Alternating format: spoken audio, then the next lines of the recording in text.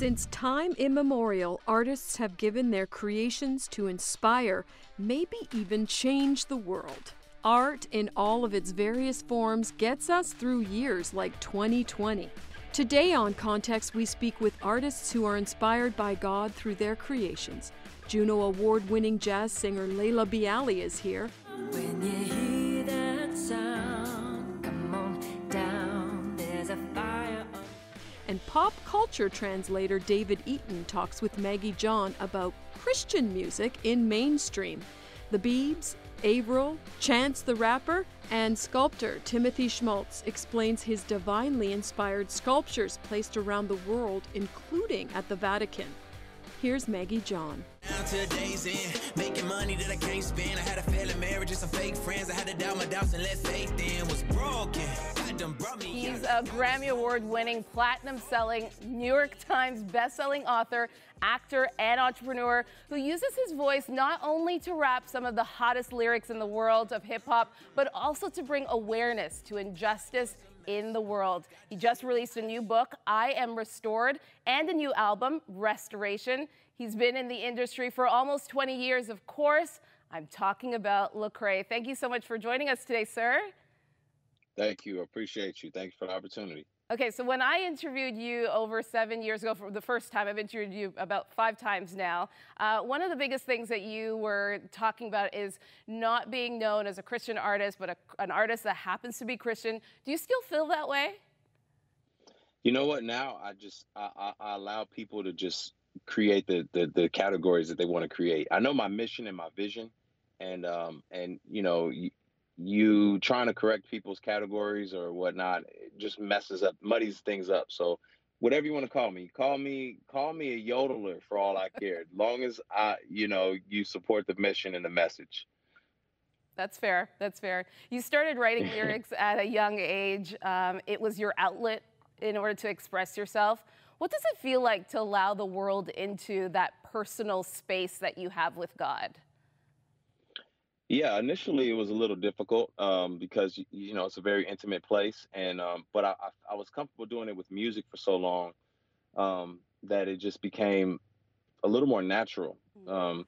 Obviously, there's levels to that type of transparency, and so you have to grow into those places, and it's not for everybody to do at the same level in terms of the depthness of it, but I find freedom in doing it. Yeah.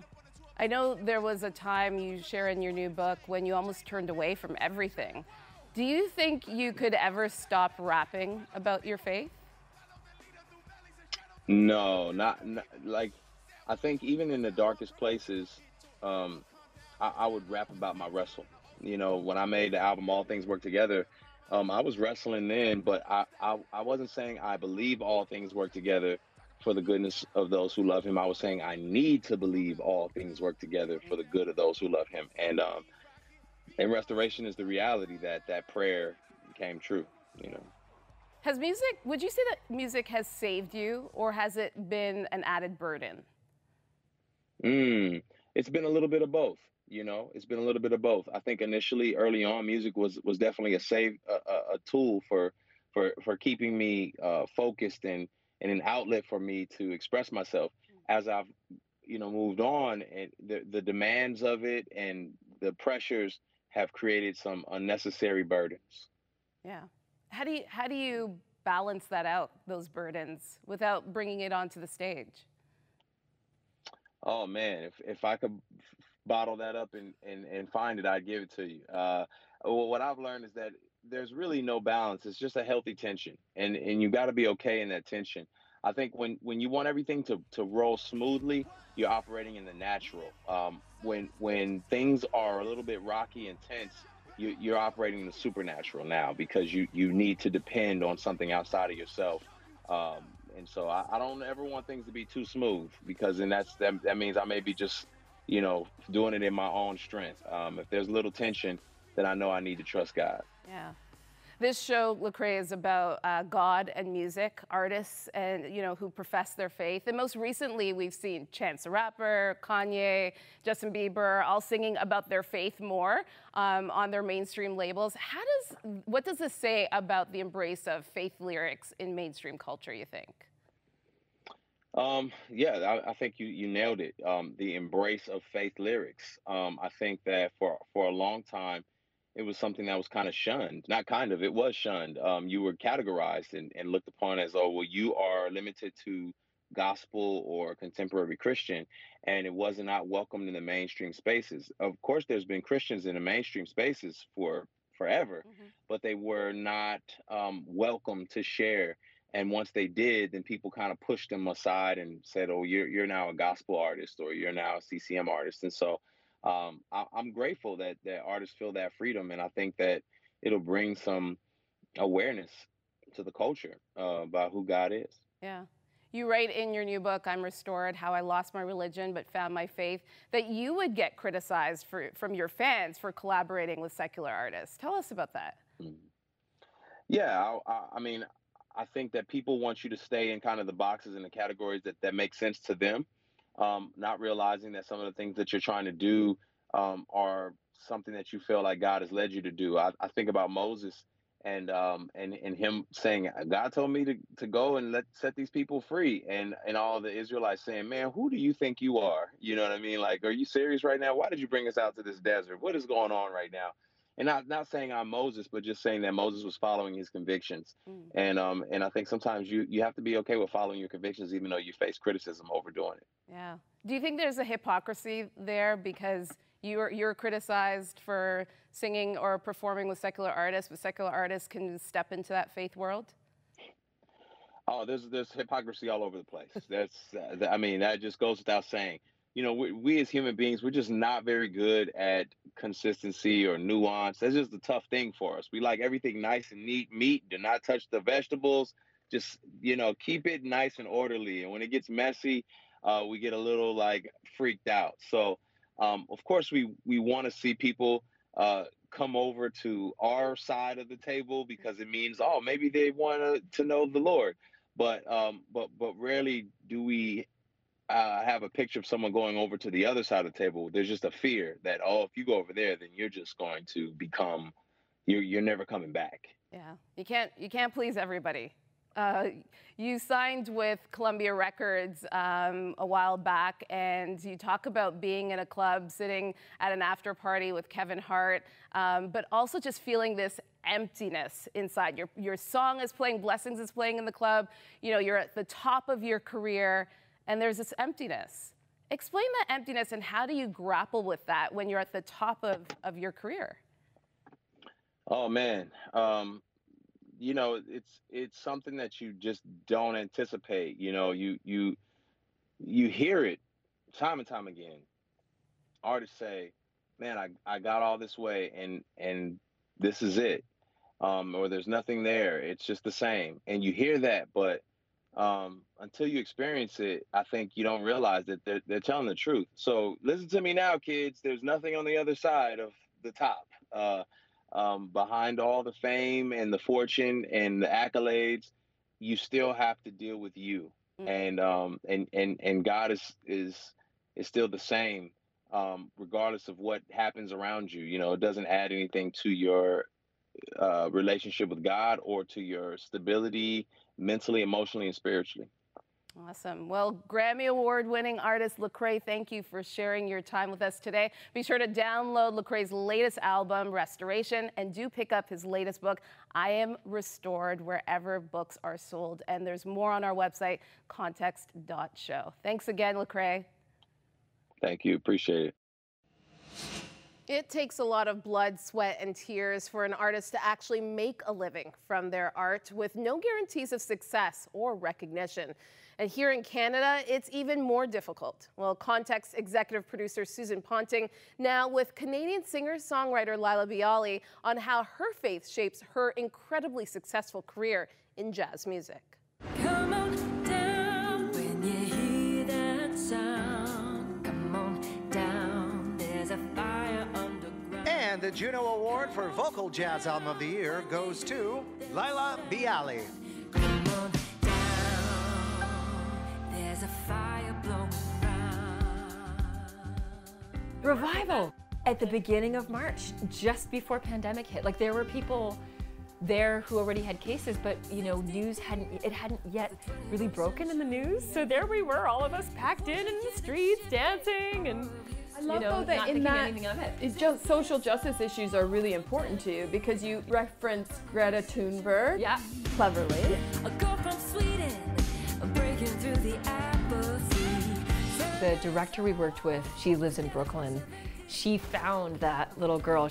And then when she arrived on set with her mom, who was in the videos, we discovered that she had gotten into dance, this little girl, as a way to counter the effects of bullying at school. And we were like, you are perfect for this video. Yeah. So I want to ask you, how are you coping through COVID? Really, as a mom, as a Yeah. wife, as a singer, Yeah. songwriter, musician? I think in the early days, there's the initial shock and, adjusting, and you go with it because there's nothing else you can do. But there is a sense of, okay, there's got to be a light at the end of the tunnel. It has to be closer than we think. And, and sure enough, we saw various cities across the country moving into from stage 1 lockdown to stage 2 and ultimately stage 3. We even traveled west, and I'm Yes, from Vancouver, so that's right. we took a flight out. We were extra careful. We quarantined for 2 weeks before we saw folks, but we played some safe concerts. We go out on Monday night.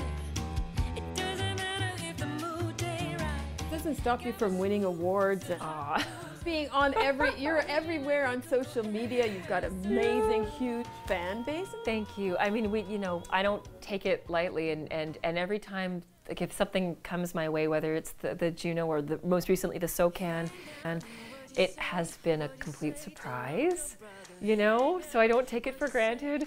And I have to remind myself that, I do what I do as a musician because I feel called to be a musician in the world, not for the accolades, and certainly yes. not for the travel or fame, because that's sort of a relative term anyway for someone who's in jazz.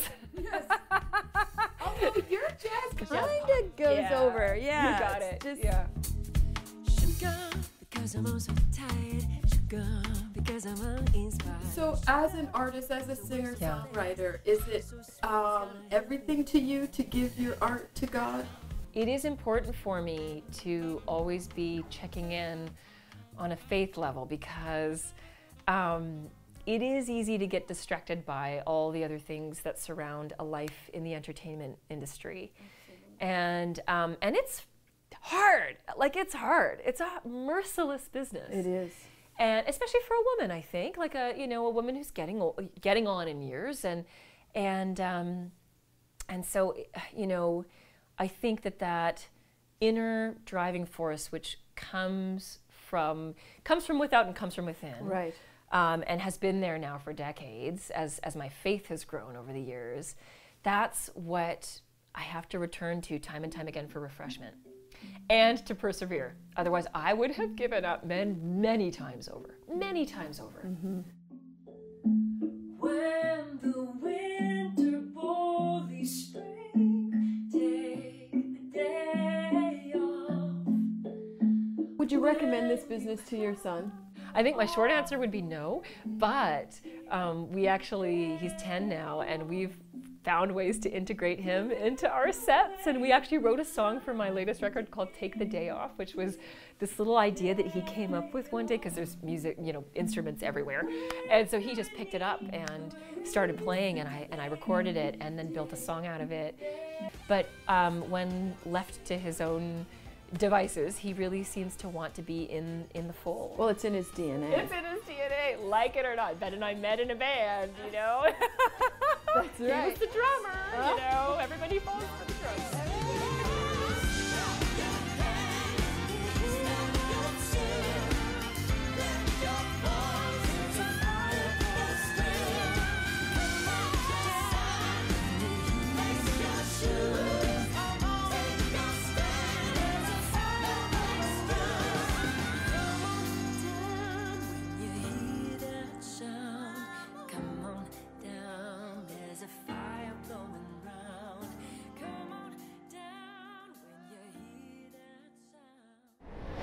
I look to the scriptures for poetic truth, as well as the sort of historical stuff interested in. And of course, there was a historical Jesus. No, I'm talking about God.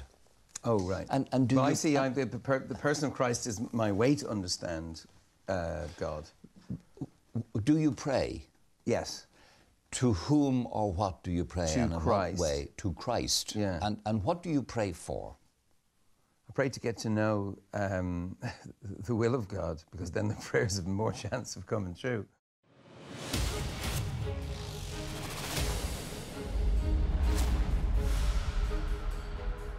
His work is in places like the Vatican and is known around the world. Canadian Tim Schmaltz joins us to talk about his art and inspiration. And the culture translator David Eaton joins us from Colorado to talk about the latest Christian musicians who are infiltrating mainstream music. That's coming up.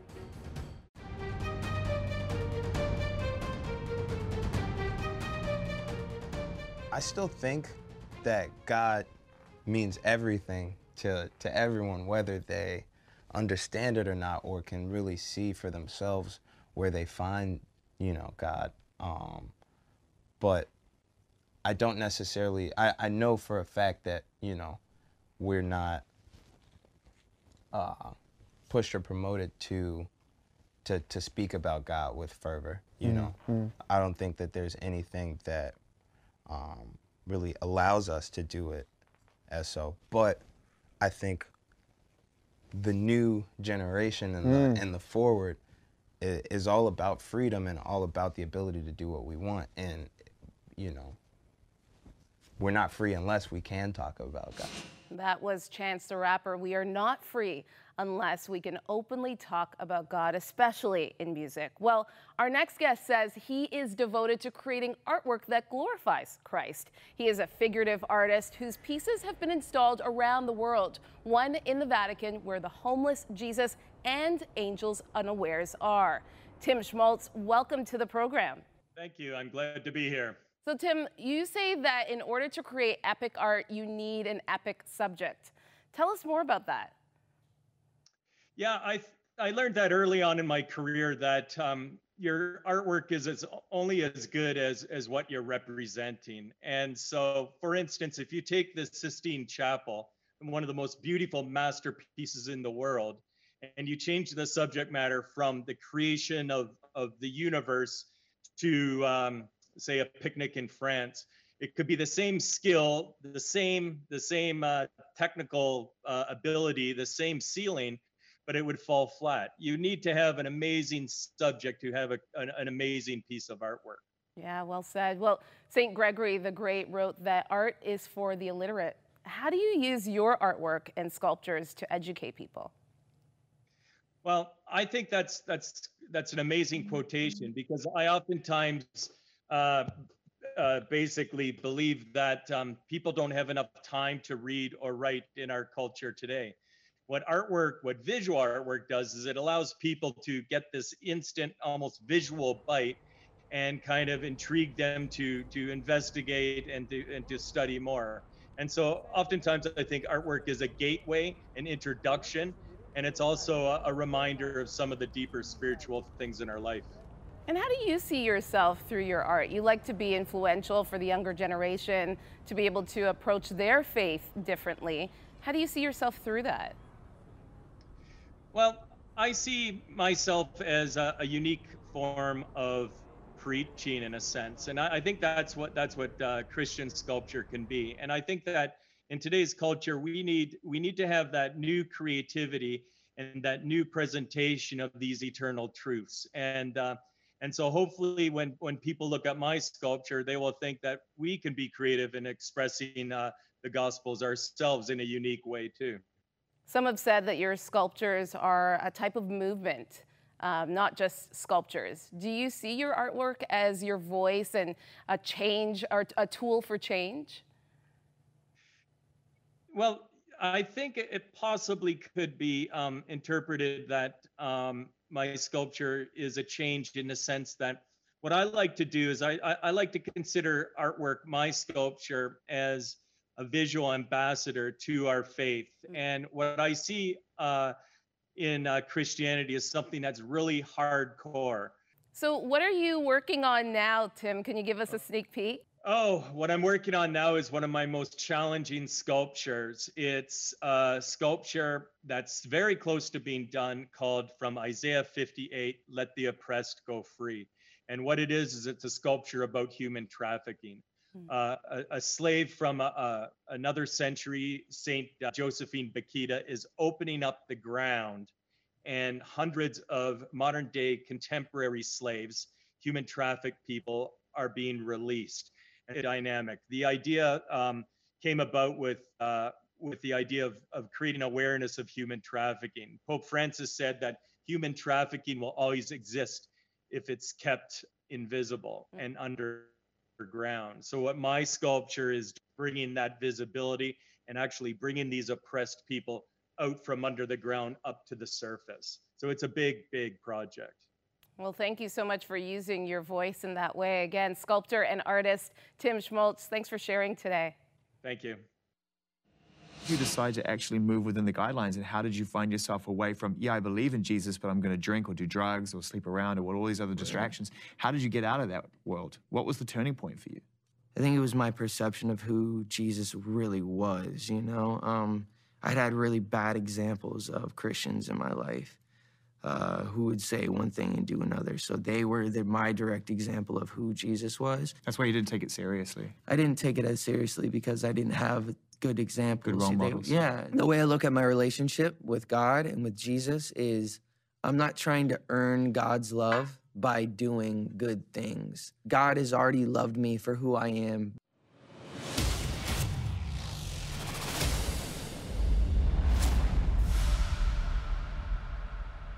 To Colorado next, and a very different discussion with culture translator David Eaton about God and music. Does Christian music have a stigma attached to it? That's coming up next.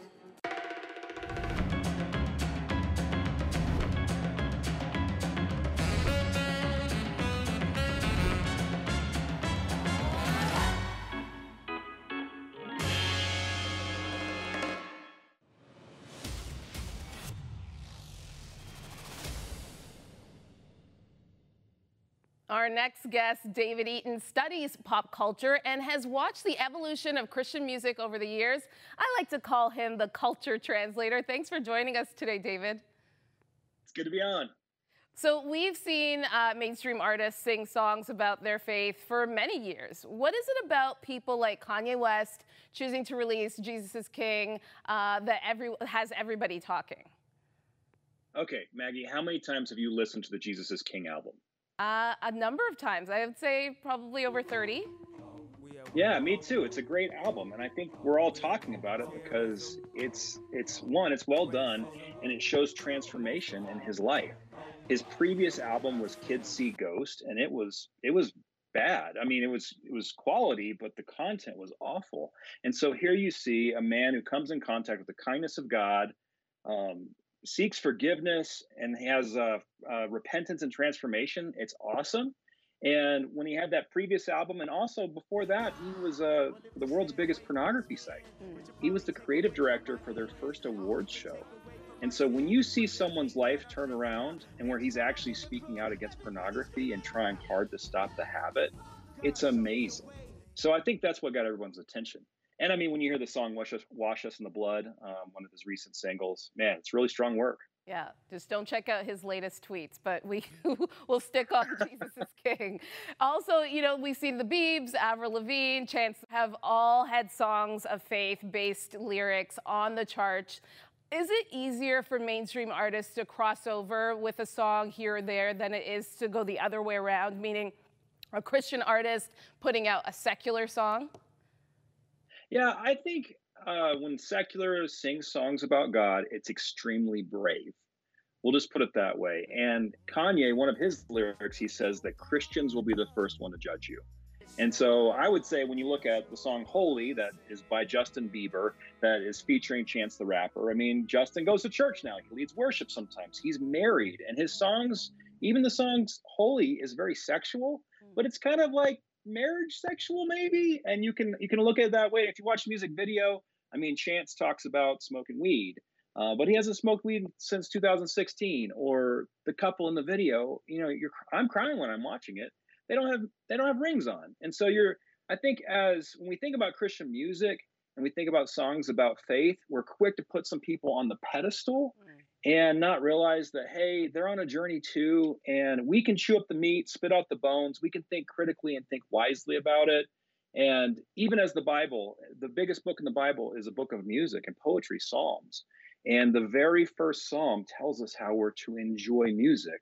And it says, blessed is the man or woman who walks not in the counsel of the wicked. So you always have to say, hey, how's this song counseling me?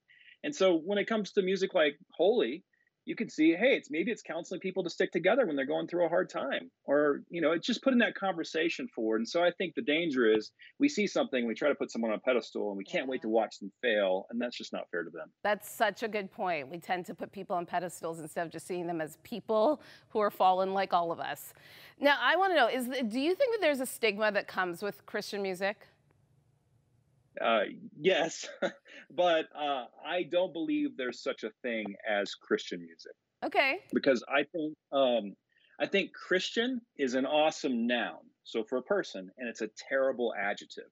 So whenever you have, you know, are you a Christian TV talk show person? You know, am I a Christian? You know, whatever, that puts Christian as the adjective instead of who the person actually does and who they actually are.